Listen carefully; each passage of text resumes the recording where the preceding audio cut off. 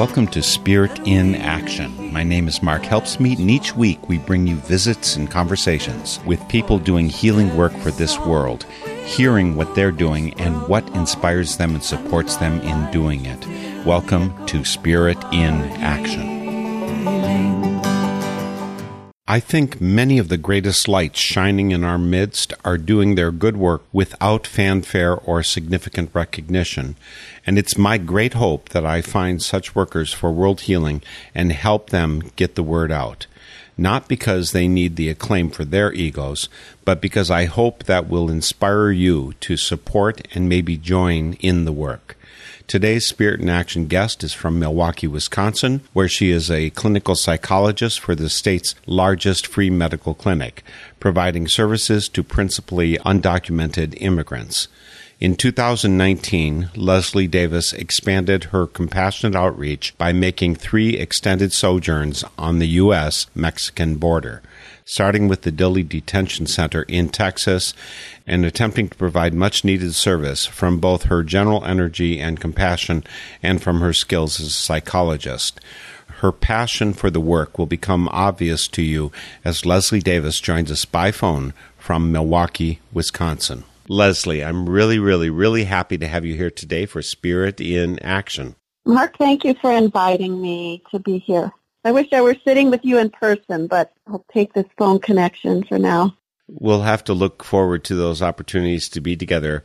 I've normally seen you at Northern Yearly Meeting, the regional Quaker gathering that we both have gone to, but it's been so many years that I really feel like when I found out about the work that you're doing with immigrants and with people on the border who are suffering trauma, it really felt important to me to connect with you about that work and to connect with you with being the dear person you are. The way that I first really got to know you was working with middle school kids at this Northern Yearly Meeting gathering.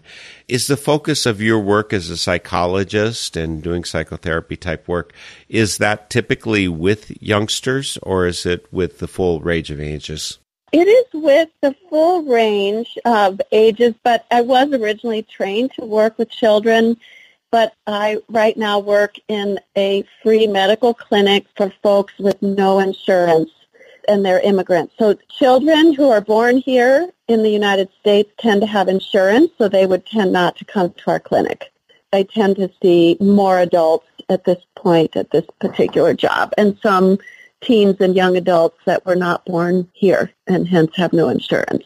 And I guess where we're sitting, probably 90 to 95% of our patients are undocumented Spanish, and mostly Spanish speakers. And you're fairly unusual in that for a native Midwesterner of European descent, actually, I don't know if you were a Midwesterner originally, you're fluent in Spanish. That is pretty unusual, isn't it? Is it easy to find people like that in your clinic? More and more. I do meet people that maybe started studying it in high school or college and they have a gift. I don't have a gift. I was exposed to Spanish from the age of 2 on. We lived in South America when I was young. I actually am a Midwesterner, Mark. I was born in Indiana, born and raised in Indiana, except for some of our years down in South America. So I'm comfortable with my Spanish, but not because I have any gift, just because I've used it my whole life. Could you say a little bit more about how great your fluency is? Is all your family fluent in Spanish as well? Siblings, your parents, your children? Actually, probably I'm the most fluent of the 3 sisters at this point because I kept using it and I really put an effort into studying it further as an adult. So I use it, and I use it every day, 8 to 10 hours a day at my job. Does everybody speak Spanish there? They do. That's pretty much a requirement. We have some volunteer physicians at our clinic that are not Spanish fluent, and we're so thrilled to get their service that we'll provide interpreters, but pretty much our full-time staff, except management, are Spanish speakers.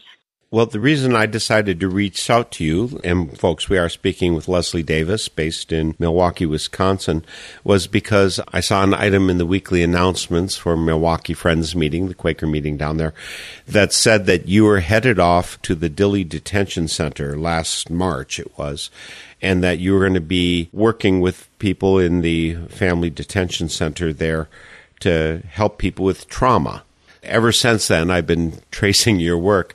It's been hard to get a hold of you, Leslie, because I think so frequently you've been immersed in this work and going down to help people on the border.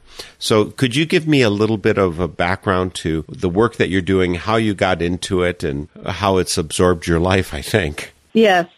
So, like I said, I've been at this medical clinic for 14 years, serving pretty much exclusively Spanish speakers, and we've restricted me to that, and undocumented immigrants. Some years ago, maybe 8 or 10 years ago, there was a patient that said to me, I have an attorney and we have a case and we're wondering if you could write a letter about the abuse I suffered or the trauma, and we're using it for a case. And I said, oh, okay, sure, I can write a summary. So that was sort of the beginning of my work with immigration attorneys to support cases, and it just kept expanding. So that early case I came to understand was a VAWA case, which stands for Violence Against Women Act. So it was a patient married to a U.S. citizen and was abused by him. So that put her in a position to actually, under the Violence Against Women Act, file for legalization. So if you're victimized by a U.S. citizen spouse, you might be eligible.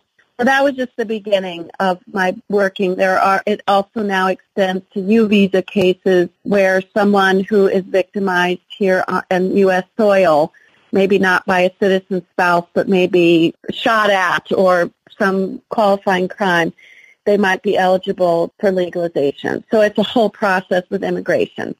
So I did more and more of those cases. I learned about this kind of thing and then started working with immigration attorneys, supporting different kinds of cases. And then maybe 5 years ago, had my first asylum case.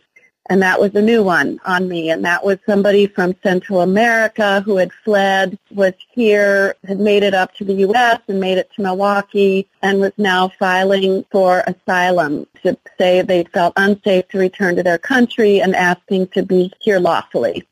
Since then, I'm just doing more and more work with immigration attorneys on these cases. Actually, the newer case I'm learning about are trafficking cases. You know, we're a big hot spot nationwide here in Milwaukee for labor and sex trafficking. I don't know if you knew that. I didn't, but I am appalled to hear that. I did live in Milwaukee for 8.5 years, and I found it to be a pretty nice community for the most part, but there's racism and other attributes that are manifest in Milwaukee that make me very sad. Yeah. Well, this is another one, and it's horrific. It includes child trafficking, so that's another topic, but some federal funding has come into our city, and there's some good folks trying to address these issues. But I, again, stumble in as the psychologist being asked to do an evaluation and prepare a report sort of testifying that what they lived through and that they're traumatized. But my point is, I'm just in the course of serving this community, I've gotten more involved with immigration situations and some of my new social life as immigration attorneys, and that's what I might want to be in my next life. But I started hearing about some of them going down to the border, and I started looking into that. I want to say in 2018 to see if I could go volunteer. Finally, it fell into place in 2019 in March, and the first experience was going to Dilley, Texas, which is not far from San Antonio and Laredo. I went to the Dilley Family Detention Center, and I spent a week with their pro bono legal project. And I can describe Dilley. It sounds so gentle, doesn't it? Family Detention Center. Yeah. And it's not that gentle. It's a prison, but it's one of the 3 family detention centers in the country that are exclusively for women and children that have crossed the border. What happened then was, I was working with families as they had arrived, and it was hard. It got me to want to actually go over to the other side and work with families before they even cross over. And so then my next 3 experiences in 2019 were actually going with another border rights project into Tijuana, Mexico. And there's a lot of incredible immigration attorneys, I call them badasses, that are over on the other side doing work and at these detention centers. So that was where I got busy last year, and I kind of couldn't stop. And now I'm regrouping, trying to figure out what 2020 will be about. I'm imagining that this is all a lot easier because all your kids are grown. Could you have imagined doing this work when you had children at home? No, I can't have imagined. And I know that they've sure been supportive of what I'm doing. But, yeah, I'm footloose and fancy-free now. And my job is great that I can take some breaks and go down there. And actually, I've ended up sharing with patients that I've gone to the detention center and gone over the other side into Mexico. And they seem grateful to me for that. It's been sweet sharing that. So your work is as a psychologist. So you're interfacing with, working with lawyers.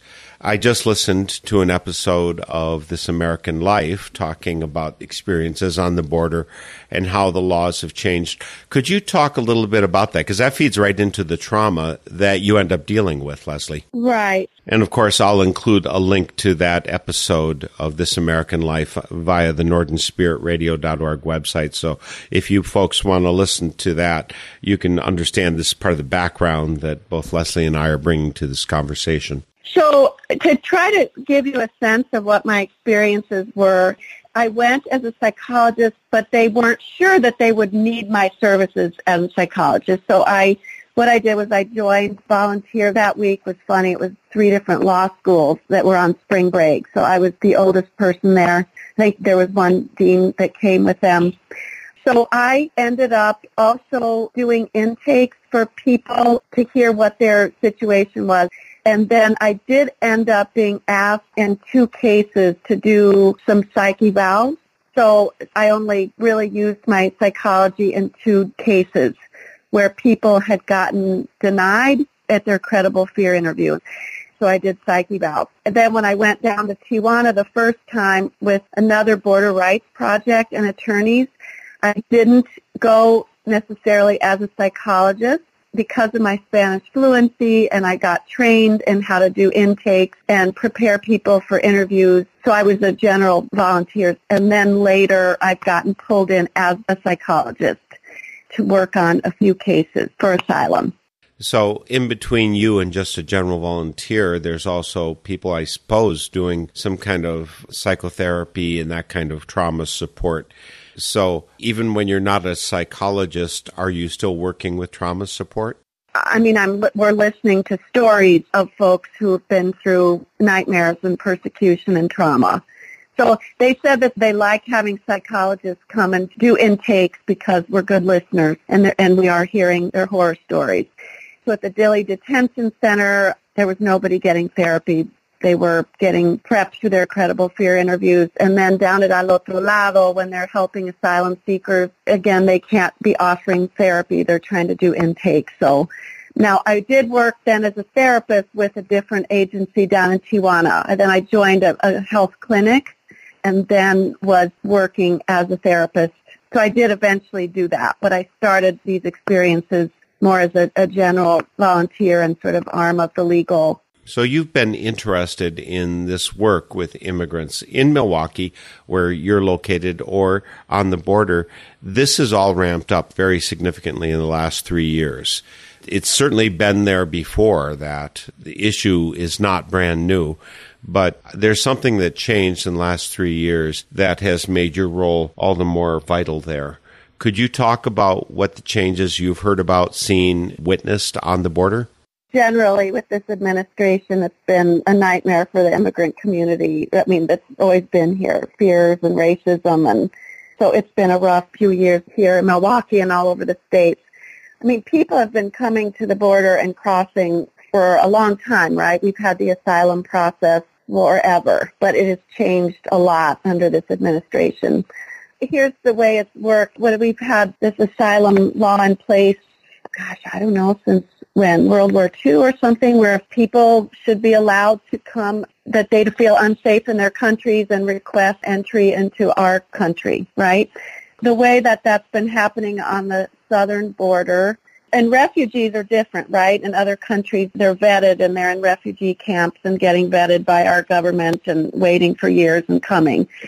but there's no such process for so many countries. So folks usually would either go into a port of entry along the border, turn themselves in to Border Patrol and say, I'm from Mexico, I'm from Guatemala, I feel unsafe, I'm being persecuted in my country, I want to request admittance to your country. So then Border Patrol would need days to process them, so they would put them in these horrific conditions and process them, and then there would be an asylum officer doing a credible fear interview. I think until recently, they weren't too strict about it. It's like, okay, we better err on the side of admitting more people. They may not win their case later, but there's enough here that we'll go ahead and let them in, and then they can go in front of an immigration judge in a couple of years and present their situation. But for now, they'll be safe. So that was one way, people going in through port of entry. And then there have been other people who, cross the border and may get picked up. Same process. They say, I'm afraid to go back. They get into Border Patrol and get processed. And then sometimes they would get released to their sponsor with an ankle monitor, and then oftentimes they would get sent to a detention center. So that's where I went, was to a detention center, one of 3 in the nation that are for women and children. So then once they get released, and women and children, there was an act, the Flores Act, where they're not supposed to be in too long, then they get released to their sponsor. And like I said, they've had their court hearing. So what started happening was maybe in 2018, was this when Trump said there's a crisis, too many people are trying to get in, we need to meter this. We've got to do a metering system. We can't let everybody in. We're going to determine how many people can get admitted at any given day. So this is what started happening at the border with these illegal lists. So the administration said, you know what, and we don't have time to do the metering. We'll let the Mexican immigration handle this. Each day we'll let them know how many people can come in to Border Patrol and plead their cases. So that's Grupo Beta, that's the immigration in Mexico. And so then they said, we actually can't handle this either. We're going to let the asylum seekers manage their own list. So this is what is happening. They're called illegal lists. This is not a legal process. What's happening is people are not getting to step foot onto U.S. soil to even request asylum and say they're unsafe, right? They're having to wait in these border towns. So Tijuana is a big one. And then there are other ones, Nuevo Laredo, Matamoros, different places where people they have these lists. So let's say you've got new Guatemalans that are arriving into Mexico. They've made the long journey. They've gotten to the border, and then they realize they can't step foot onto U.S. soil. They've got to get onto this list. They show up in the morning, and this is the kind of thing that I witnessed, that they show up in the morning with their documentation proving that they're children of their children with birth certificates and whatnot, and get ushered back by these list managers who are themselves asylum seekers. They review their documents, literally write their names into a spiral notebook and assign them a number. And they rip the little paper, 3,470, here's your little number. Stay tuned. Probably going to be several months. So they've made this whole trek up here. They're not even allowed to step onto U.S. soil to request asylum, and they've got to wait in these dangerous towns. Matamoros is one of them right now that is it's considered one of the most dangerous cities in the world. It's like level 4 dangerous, and this is where you're seeing people in tents and camped out right outside the border, waiting for their number to get called. In Tijuana, it's about a 3 or 4 month wait right now. There's some groups down there that publish el número de la lista, so they can try to stay tuned when their number's getting close. So this is what's been happening this is one of the big changes, is this metering. So then their number gets called. So then the process is they get ushered over and they get into the hands of Border Patrol, who then puts them into hielera. It means icebox, okay, 40 degrees. Most of their belongings are taken from them. And these are the pictures that you may have seen in the news of people with these aluminum blankets and on concrete floors. And they're waiting for days. It's supposed to be a 2 or 3 day tops, but sometimes it's 9 days in these hieleras. the children get sick. This is where they're not fed properly, and the hygiene, they don't get to shower, and it's horrific. So then they're waiting to get their credible fear interview, which they've got to say, I'm afraid to go back. I'm afraid I'm going to get persecuted. So now then the new change is the Remain in Mexico, or the Migrant Protection Protocol. That's been another change this year that's been horrific, where the asylum officer said, oh, okay, well, you'll go in front of a judge maybe in 3 months, but you're going to go wait back in Mexico. You're not going to wait here. So they're not putting them in the detention centers often. They're sending them back to Mexico to wait. So they waited 3 or 4 months after their long journey. Sometimes people are journeying for 8 months or 2 years. They finally make it to the border. They've got to wait 3 or 4 months to even get to step onto soil to say, I'm in danger. Then they get sent back. So that's the other change that has been just a nightmare. I'm going to have you say more about that, Leslie Davis, but first I want to remind listeners that you are tuned in to Spirit in Action. Our website is northernspiritradio.org, and on that site you'll find links to all of our guests of the past 14 and a half years. You'll find a place to include comments on this program, rate the programs, and there's a donate button in case you want to support Northern Spirit Radio. Even more so, I'd actually ask that you support your local community radio station and the alternative media in your area. At this point, some 90% of our media are owned just by 6 corporations, so there's a very narrow spigot controlling the amount of news that you get. So it's so important that we have people like Leslie Davis here to speak about her experiences on the border with Mexico and dealing with the refugee situation there. So I'm going to head right back to you, Leslie, to say some more about how things have changed and what the situation is with people showing up on the border. I do have questions about everything that you said, because it strikes me that there's some really significant details that if people understand them, they'll understand better why this system is completely unjust, and it's for the profit and the well-being of a very limited slice of people. At least that's how I perceive it. But please, go ahead, Leslie. It's just important, I think, there's a lot of news and MPP and Remain in Mexico and detention centers and pictures of cages. And so I know that I'm realizing a lot of people, it's complicated, so it's hard to understand all the different aspects of what's happening. But there are probably, I think they're saying there are like 50,000 people that are on this Remain in Mexico program that have been sent back to wait. Now, if they're from Mexico, they can't be sent back. So I was this last time seeing more and more people from Mexico fleeing terrible, dangerous situations, and they were getting crossed and then put into detention centers. So that it just pertains to people not from Mexico. Now, the other change this year, too, is that you've got to first apply for asylum in a third country and get turned down before you can apply in the United States. I mean, I guess when I was preparing for this show yesterday, I called an immigration attorney friend of mine and I said, what changes are there? And because it's been dizzying. It's literally, for people on the ground, the changes have been constant. So from one time to the next, there are more changes. They're trying to do everything, clog up the system.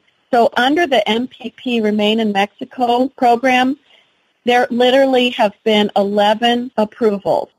That's 0.1%. I mean, they're just making people jump through hoops. I think there's some detail here that will really bring home for people how oppressive the current system is. It used to be that if there seemed to be a likelihood of danger, you let them in. And now the criteria for asylum to even get into the country is extremely heightened. Could you review a little bit of what that criteria is like now? Right. It's difficult to pass the credible fear interview and then very difficult to win your case later to be granted asylum. So the idea of the criteria is that you've suffered persecution in your home country in the form of physical harm, threats, sexual abuse, and that you fear continued persecution. And you cannot safely relocate within your country, that you tried to report it to the police, and the police and the government are unable to protect. And the persecution has to have happened on one of 5 bases. Either you were persecuted on the basis of your race, the basis of your religion, your nationality, your political opinion or affiliation. That's 4. And then there's this 5th category called particular social group, or PSG. So that used to be where a lot of cases could fit in. For example, being a woman, that could be a basis that you're being persecuted, for example, in Honduras for belonging to the gender female, because that's been a very high femicide country. So that PSG has gotten much tighter. That used to be where a lot more cases could fit through. I think trans folks, that is still considered a dangerous particular social group to be a part of. So those cases are tending to do a little better. But being a female now is not working so well. But when I was in Dilley was the first time that I really started understanding the criteria, and it was painful to see people who'd made this huge trek and then went through Border Patrol and then finally got put into detention. They're hoping to get released, and then they're hearing that their case doesn't look very good. Either they pass their credible fear interview, but things don't look so good for their case when they go in front of a judge in a year or two, or they failed their credible fear interview and they're going to get deported. But, we literally have someone who had been beaten and threatened by a gang or narco trafficker, and they were fleeing. But there would be situations where that wasn't going to count, if you can believe it. And they'd look at us like, what? So because that didn't fall under one of the criteria. So then it was interesting working with these very focused, bright law students, saying they would keep digging and saying, if, for example, we found out that one of their family members had gotten threatened, that might be a basis, because then they were part of a particular social group, as in their specific family. Being a member of that family put them at risk. There were certain cases that are just very slam dunk. I mean, I met a Nicaraguan there who had been persecuted based on her religion. I think she was Christian in a Catholic area or vice versa, and she was in a political party that didn't fit with her surrounding area. So, I mean, that sort of situation is slam dunk. The trans cases. Recently, I've done reviews for Venezuela and Cuba, and those are more clearly because of their political affiliation. And right now our government is going to also look favorably on certain folks that are fleeing those 2 countries. But otherwise, it's tough, and especially because Trump limited the gang violence as a criteria. And the thing is, it's real. I mean, what they're living in these areas, the danger, the death threats, the extortion. Take a country like El Salvador. If they get pressured to join a gang, and that's where a lot of people are fleeing with their young kids who are getting pressured to join the narco trafficker gang, and they say no, then they'll get killed. But if they try to relocate in their country, they can't, because the whole country is literally divided into 2 territories. So you can't flee to another territory of the same gang because you've shamed them and they'll be on the lookout for you. And you're not safe to relocate in the opposing gang territory. So people are fleeing real dangerous situations, but, a lot of times it's not going to be so easy to fit into our very strict asylum criteria. And then there's situations where, they didn't report to the police. Well, the police are part of the whole corrupt system with the narco traffickers, for example, or the police are the ones prosecuting. So that is another way that it makes it rough. Trying to prove why they can't relocate within the same country, that's another stumbling block. They'll say, well, hey, you're in danger in, Michoacan in Mexico. Well, go live in Cancun. Well, that's not so easy, right? Like, there's not work, and a lot of Mexico's dangerous, and they could still be located. But these are all the different ways that make it very difficult to actually meet the criteria. And it's not because they're not in danger. They are in danger, but the criteria is tough. I understand that they've elevated the threshold of proof. So it's not enough to say this gang is after me. I think you have to get pretty specific. This person is particularly attacking me, and I've got proof that this person did this and that. Right. It gets so specific, which almost, when you have a general threat from a gang that you're going to be raped or abducted or killed, it seems above and beyond the level of proof to say, I know the name of the individual who's going to kill me.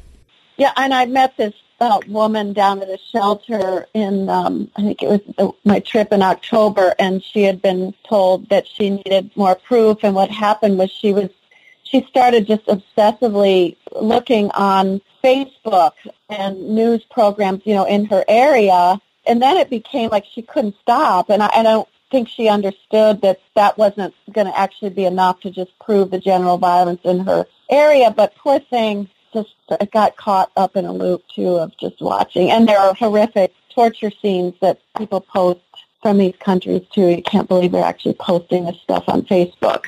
But yeah, you're right. And it's got to be proof that they are actually being targeted specifically and on one of those species. It's crazy and it's horrible, and I'm so thankful that you're doing the work to try and ease the trauma and perhaps bring some help and asylum to people well deserving of it. So let me go back. So let's say you've got somebody, they waited 3 months on this illegal list, they crossed over, they went to the ICE cage, they got processed, they got sent back to Mexico to wait their first hearing, right, which would be in 3 or 4 months. So then they show up on their court date at the border, and they get escorted to the San Diego MPP courts.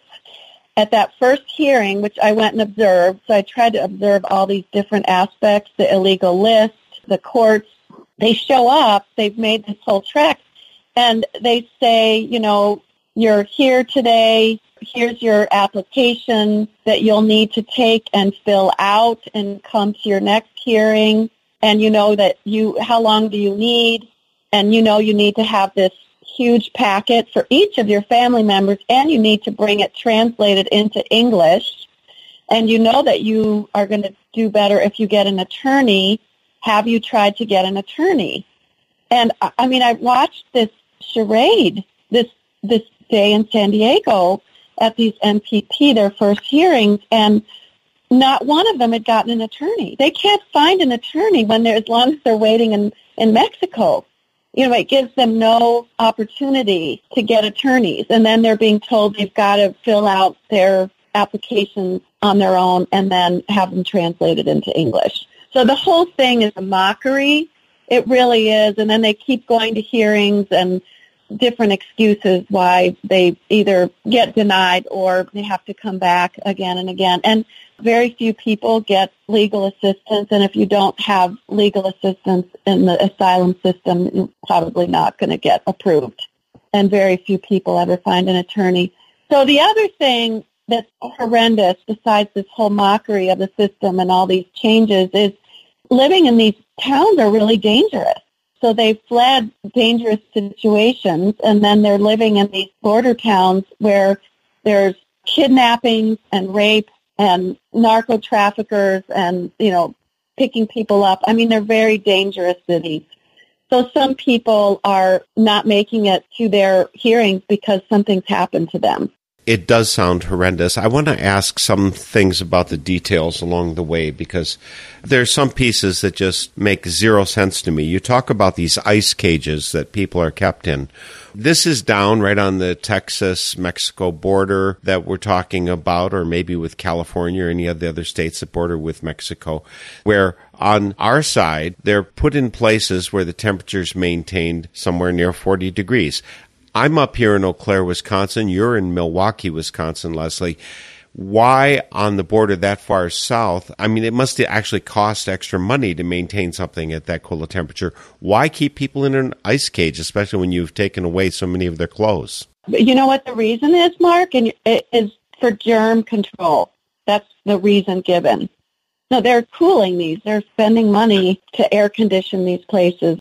And a lot of things don't make sense, and they're not logical, and they're outright cruel. Is this a new thing? Was this being done under the Obama administration or under the Bush administration? Were these kind of facilities, these ice cages? It's a good question. I think this has been the process for a while. When I was in Dilley, it was the first I'd ever heard of it, and as much as I've sat with immigrants and heard their crossing stories, I suppose because I never asked the right questions, but it was the first I'd heard of hieleras, these ice boxes, and I do think they've been around before number 45 was in office, but there are pereras, which are dog cages, I know when I met people at Dilley, they would say, well, I was in the ice cage for 3 days, and then they put me in the perrera, the dog cage, and then they put me back in the ice. So there's another sort of cage situation called the dog cage, and I don't understand. And I wasn't hearing about perrera recently, so I have so many questions for everything that I learn. I have other questions, and then I can't sometimes stomach getting all the history and the context to these matters. Well, let me ask you another thing. You mentioned, for instance, being in the facility where they have women and children. So they have women and children. Does that mean that these are women and children who came without the men, or did they actually just intentionally split up the families? We've heard so much in the news that on the border they're splitting children from parents completely. Yes. And I think they backtracked on some of that, but I still understand the numbers are many thousands who are still isolated. So why is it women and children? And does that mean that their husbands have been stripped off? Yes, they'll separate, put the men in different facilities if they've traveled together, so they don't let the whole family stay together. Now, the children issue, yeah, you're right. They did do that in 2018 and then backtrack. Even Trump said he was, horrified and couldn't see that. But it's still happening. So I'm not sure that I completely understand the different situations. I did see situations where a child might have traveled with an aunt who's not his parent. And so he will get considered an unaccompanied minor and get sent to a youth facility for unaccompanied minors, Chicago or Pennsylvania. So those are some of the situations. They're different. I know I saw a dad one day in the clinic in Tijuana. They had taken his 1-month-old baby from him because the baby was sick, and they sent him back over the border. But there were some people trying to get him back over to reunite with his child, but he was bleeding. And if a parent is sick, sometimes they'll say, if a parent is a danger to a child, their DNA has been questioned, or the parent is sick, and they'll take the child away. I mean, it's still happening, and I'm not sure that I could say they're finding excuses to do these kind of bizarre separations. But I do know some of them are unaccompanied minors that are not with their biological parent, or somehow the parent isn't proving that it's their child. And again, folks, we're speaking with Leslie Davis. She is a PhD psychologist. She's been working with undocumented immigrants in Milwaukee, and over the past year has vastly expanded that work to help with translation, since she is fluent in Spanish, down on the Texas, Mexican, and Californian borders, places where immigrants are dealing with some of the harshest conditions. And since your specialty, Leslie, is with kids, even though you've worked with all ages over the years, does this mean that you're actually seeing them face to face to identify the depths of their trauma? And I mean, the things that you're recounting sound traumatic to me. But of course, I've lived mostly a comfortable North American life, except for the 2 years I was in Africa as a Peace Corps volunteer. Are you actually working on identifying the trauma then, or is this just secondhand stories you're hearing, or how is this knowledge being accumulated? So yes, I was trained with children 30 years ago, and ironically, when I was trained back then, we hardly talked about trauma, which is just incredible that we barely talked about that back then. But yeah, we're sure talking about it, and it's sure rampant down there. The last couple of times that I've gone, I've sat with people and heard their stories and what they were fleeing from their countries, and often their children are sitting there with them. It's hard because I can't present myself as a therapist as I do here. I may not see them again. They may not have an opportunity to see a therapist again. So it's a very different witnessing and affirming incredible resilience that I'm seeing in them too. The first time I went, as I sat with people, I came back and I wished that I had kept their phone numbers. There was a gentleman from Cameroon that I sat with for 2.5 hours and heard the horrific story of his 3-year journey and what had happened in Cameroon and the trauma, and then what it took for him to journey up to Tijuana. And I just was haunted by his story and wishing that I could have just stayed in touch with him And after that, the next 2 times I went, I've been sharing my phone number with people and just having a a WhatsApp connection with folks because I can't see them again, but just trying to be some kind of a support. So I am aware that I didn't mention that there are as many as 55 different countries have been represented down in Tijuana. It is not just, it's many Central Americans, but there are folks from all over Cuba, Venezuela, were some newer arrivals in droves, and then also countries from South America, but also Africa and Cameroon.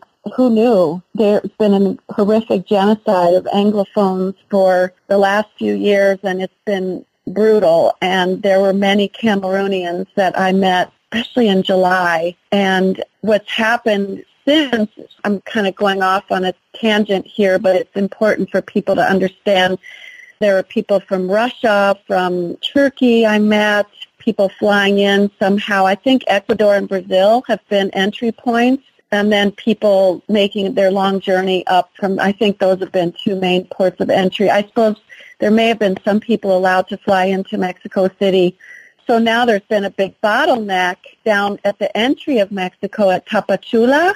They've been holding people at the border of Guatemala into Mexico and Tapachula for months. And I was just messaging a friend of mine that I met who's been witnessing down there, and they say to people, okay, if you're going to earn your right to be in Mexico, you've got to go into detention for 21 days. So they've got their own detention centers, and then they'll give them a visa to be there in Tapachula for 3 weeks, and then they're back and forth in and out of detention to earn their right to be in these tent camps. So I know there was a group of 2,000 Africans that were going to take Tapachula by storm and just start walking across Mexico in late October.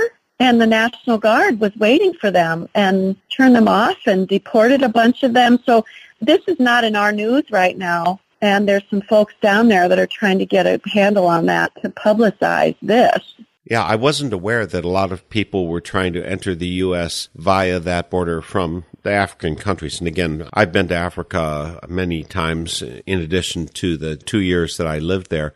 The point being that there's people from all over who are being increasingly hurt, inconvenienced, traumatized, and in fact sometimes dying because of changes in U.S. policy.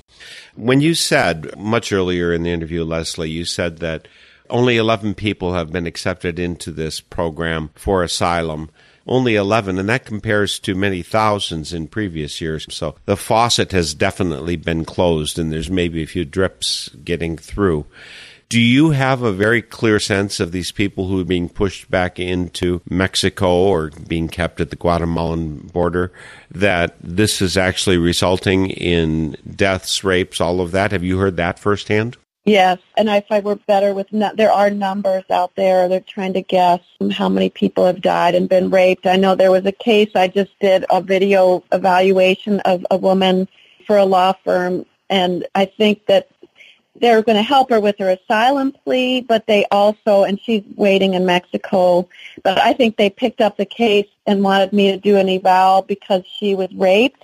She was gang raped upon her arrival into Nuevo Laredo, Mexico, and they're trying to publicize this sort of case to show how dangerous this program is and they're so vulnerable. So some narco traffickers probably picked her up within an hour of getting to this border town and took her off and gang raped her for 24 hours. So this is not unusual. This is happening. Some other families that I met down there that were in shelters, actually, there was some attempt at labor trafficking them, kidnappings. They tried to pluck their child, drove by in a truck and tried to pluck the child right out of their arms. I mean, this sort of thing is happening. These are dangerous cities. It's incredible. And the real question that I have about the whole situation, I do understand that, Mexico should carry its fair burden of the process, or Guatemala or whatever. But these are really messed up places, very dysfunctional places. And so the question that comes to people like you and me and those people listening to Spirit in Action today is, where is the compassion, the shining light with the Statue of Liberty they're looking for freedom, and they come to our border, and we say, we don't want to bother with you. Go away. Don't bother us. Mm-hmm. I want to ask you one more time, because I hear that you've been meeting with all of these people who are suffering this vast trauma, who are being unloved and even worse by our country. Instead of taking your vacations going to fun places, you're going down to the border and putting all your time in there. Why are you doing that, Leslie? Is your life that bad in Milwaukee that it's better to go down to these areas? Of course, I'm joking when I say that, but yeah. But why are you doing that? I know I get asked that. And my Quaker elder friend says, Leslie, just tell people you just have a leading. Because I'm like, what do I? But I want to tell you, first of all, there's incredible resilience. I mean, in the human spirit, it just is mind blowing. And it's what I see with immigrants here, that have lived through so much and then continue to hold hope and build a life and be loving. And so there's that. That's why I keep working with this community here. It's why I keep going down there. And then I also want to say that there are so many amazing folks that are working down there. So our government corporally is not responding well. But I can't tell you the number of beautiful people doing so many great services. So I feel privileged to be among them. I mean, everything from a woman who actually went to Earlham, this cool woman who lives in San Diego, who, as things started going wild, she would literally drop her 2 little children at preschool in San Diego and start filling her van up with groceries and blankets and driving them across the border, sometimes waiting 2.5 hours to get through border crossing, and delivering them to different shelters. She has been at this tirelessly for 1.5 years, has these really cool people that leave stuff on her porch. She just puts it out there. Now we need fans. Now we need fleece jackets because it's cold. And people are responding to mobile schools that have gotten created, and there's been great fundraising to buy plane tickets for people if they do get into detention and get released, people in shelters, these badass immigration attorneys. This refugee health clinic that I've been going with started as some San Diego nurses and physicians that as the caravan started coming in, they started rounding up donation medicines and crossing every Saturday and separating out and going into shelters, taking Ubers or whatever and going into shelters and setting up cardboard table and seeing many people on a Saturday. And they've since expanded now so that they've got a full-time clinic. I'm so touched. There are incredible people. There are folks who've been deported for dumb reasons, DACA, whatever, didn't get renewed. And they're down there organizing and doing beautiful service for people. So it's uplifting to see all the beautiful work and heart. You mentioned your Quaker elder giving you some advice about this. I'm wondering, is there any kind of support apparatus for you? Sometimes in Quaker meetings we have what are called anchoring committees or support committees of some sort. How are you getting your support for your work that you're doing there? She has held a lot of space for me, Kathy, and there's been a small group. And then also I've shared at Adult RE. I've been sent off with lovely messages, and I feel I take my meeting with me. I definitely have felt their support. One thing that I was interested in, Leslie, is when you're working in Tijuana. Tijuana's on the Mexico side of the border, and you're staying evidently in Mexico there in one of the areas I think is considered to be very dangerous. When I was listening to the This American Life interview, some of the people made the point that, no, they come back over the border for the evening because it's too dangerous to stay over there. Aren't you afraid that this is going to be endangering your health and well-being to stay on the other side? Maybe you'll be held for ransom as well? Right. I think that show was Matamoros, and I have been in contact with people trying to figure out if I can be helpful down there. But I had thought about not maybe having the courage to stay in Matamoros. It's much more dangerous, I would say, and there's less of an infrastructure. In Tijuana, I stayed in a hotel the first time that was kind of in an area that was considered safer, and I definitely Uber everywhere. I learned that. I don't think I would do a cab, but an Uber feels safe because that's tracking. I'm careful to get in at night.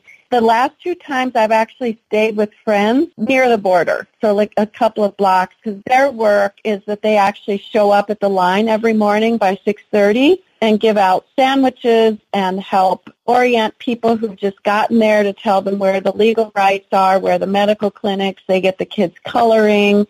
So I met them in July, and then I've stayed with them the last 2 times that I've gone. And I feel safe, like they keep track of me and they know where I'm going. If I go out into a shelter in an Uber, I always have somebody know and track where I am. Like I share my location on my phone, so that gives me some security too. And I get in by dark, but I've loved staying with this couple. They actually have a temporary shelter that they provide just for a night or two if they notice that a woman and children have shown up at the line with backpacks and they thought their number was about to get called and then it didn't. Then sometimes those women and children have been staying hours away, like in Mexicali or something, so that they'll end up having to sleep on the streets that night while they wait for their number to get called. And so they rented a place right near the border so that they could take women and children in for a night or two while they're waiting for their number to come up. So I've been privileged to stay with them and actually go with them every morning to the line and get to know some of the families as they stay at the house. We help them write their sponsor's phone number in black ink on their arms before they go into the ice boxes, warning them to put warm layers on. But anyway, so I'm very aware of trying to be safe. And Matamoros would be different. Tijuana's a little better, I guess, but I'm being smart. Well, folks, today for Spirit in Action, we've been speaking with Leslie Davis. She's a PhD clinical psychologist who also is fluent in Spanish, and because of that, she's not only been helpful in the Milwaukee area where she works with Wisconsin's largest free medical clinic, providing services to largely undocumented immigrants, but for this past year, her passion has been, her leading in Quaker parlance, has been to work with people on the borders, at the detention centers, and the other people who are suffering from trauma and the harsh conditions that are existing now, particularly on our southern border of the United States.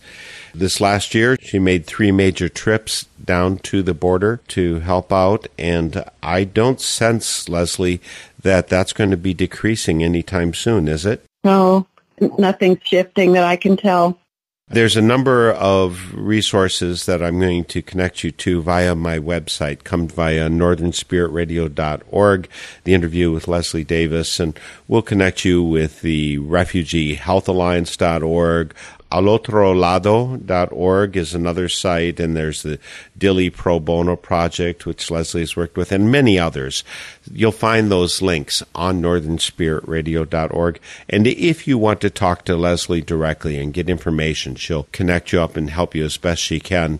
Her email is, and I'll repeat this twice so you can get it down, it's Les, L-E-S, the first 3 letters of her first name, L-E-S, period, Davis, D-A-V-I-S, the digit 3, Les period Davis 3 at Outlook.com. Les period Davis 3 at Outlook.com. She's very happy to help you. And I do have your permission to release that, don't I, Leslie? Yes, you do, Mark. I'm happy to get emails and connect people to resources. And I'm happy to know you, to be able to count you as a friend, and to look forward to seeing you in person one of these days when you're not traveling down to the border to do this work of compassion and support on the border. I am so appreciative of that work and that you joined me here today for Spirit in Action. Thank you, Mark. It was a pleasure. Be well. You can find all of these links, information on northernspiritradio.org. Thanks to Andrew Jansen for production assistance on today's program. We'll see you all next week for Spirit in Action. The theme music for this program is Turning of the World, performed by Sarah Thompson. Check out all things Spirit in Action on northernspiritradio.org. Guests, links, stations, and a place for your feedback, suggestions, and support. Thanks for listening. I'm Mark Helpsmeet, and I hope you find deep roots to support you to grow steadily toward the light. This is Spirit in Action. With every song we will move this world along, and our lives will feel the echo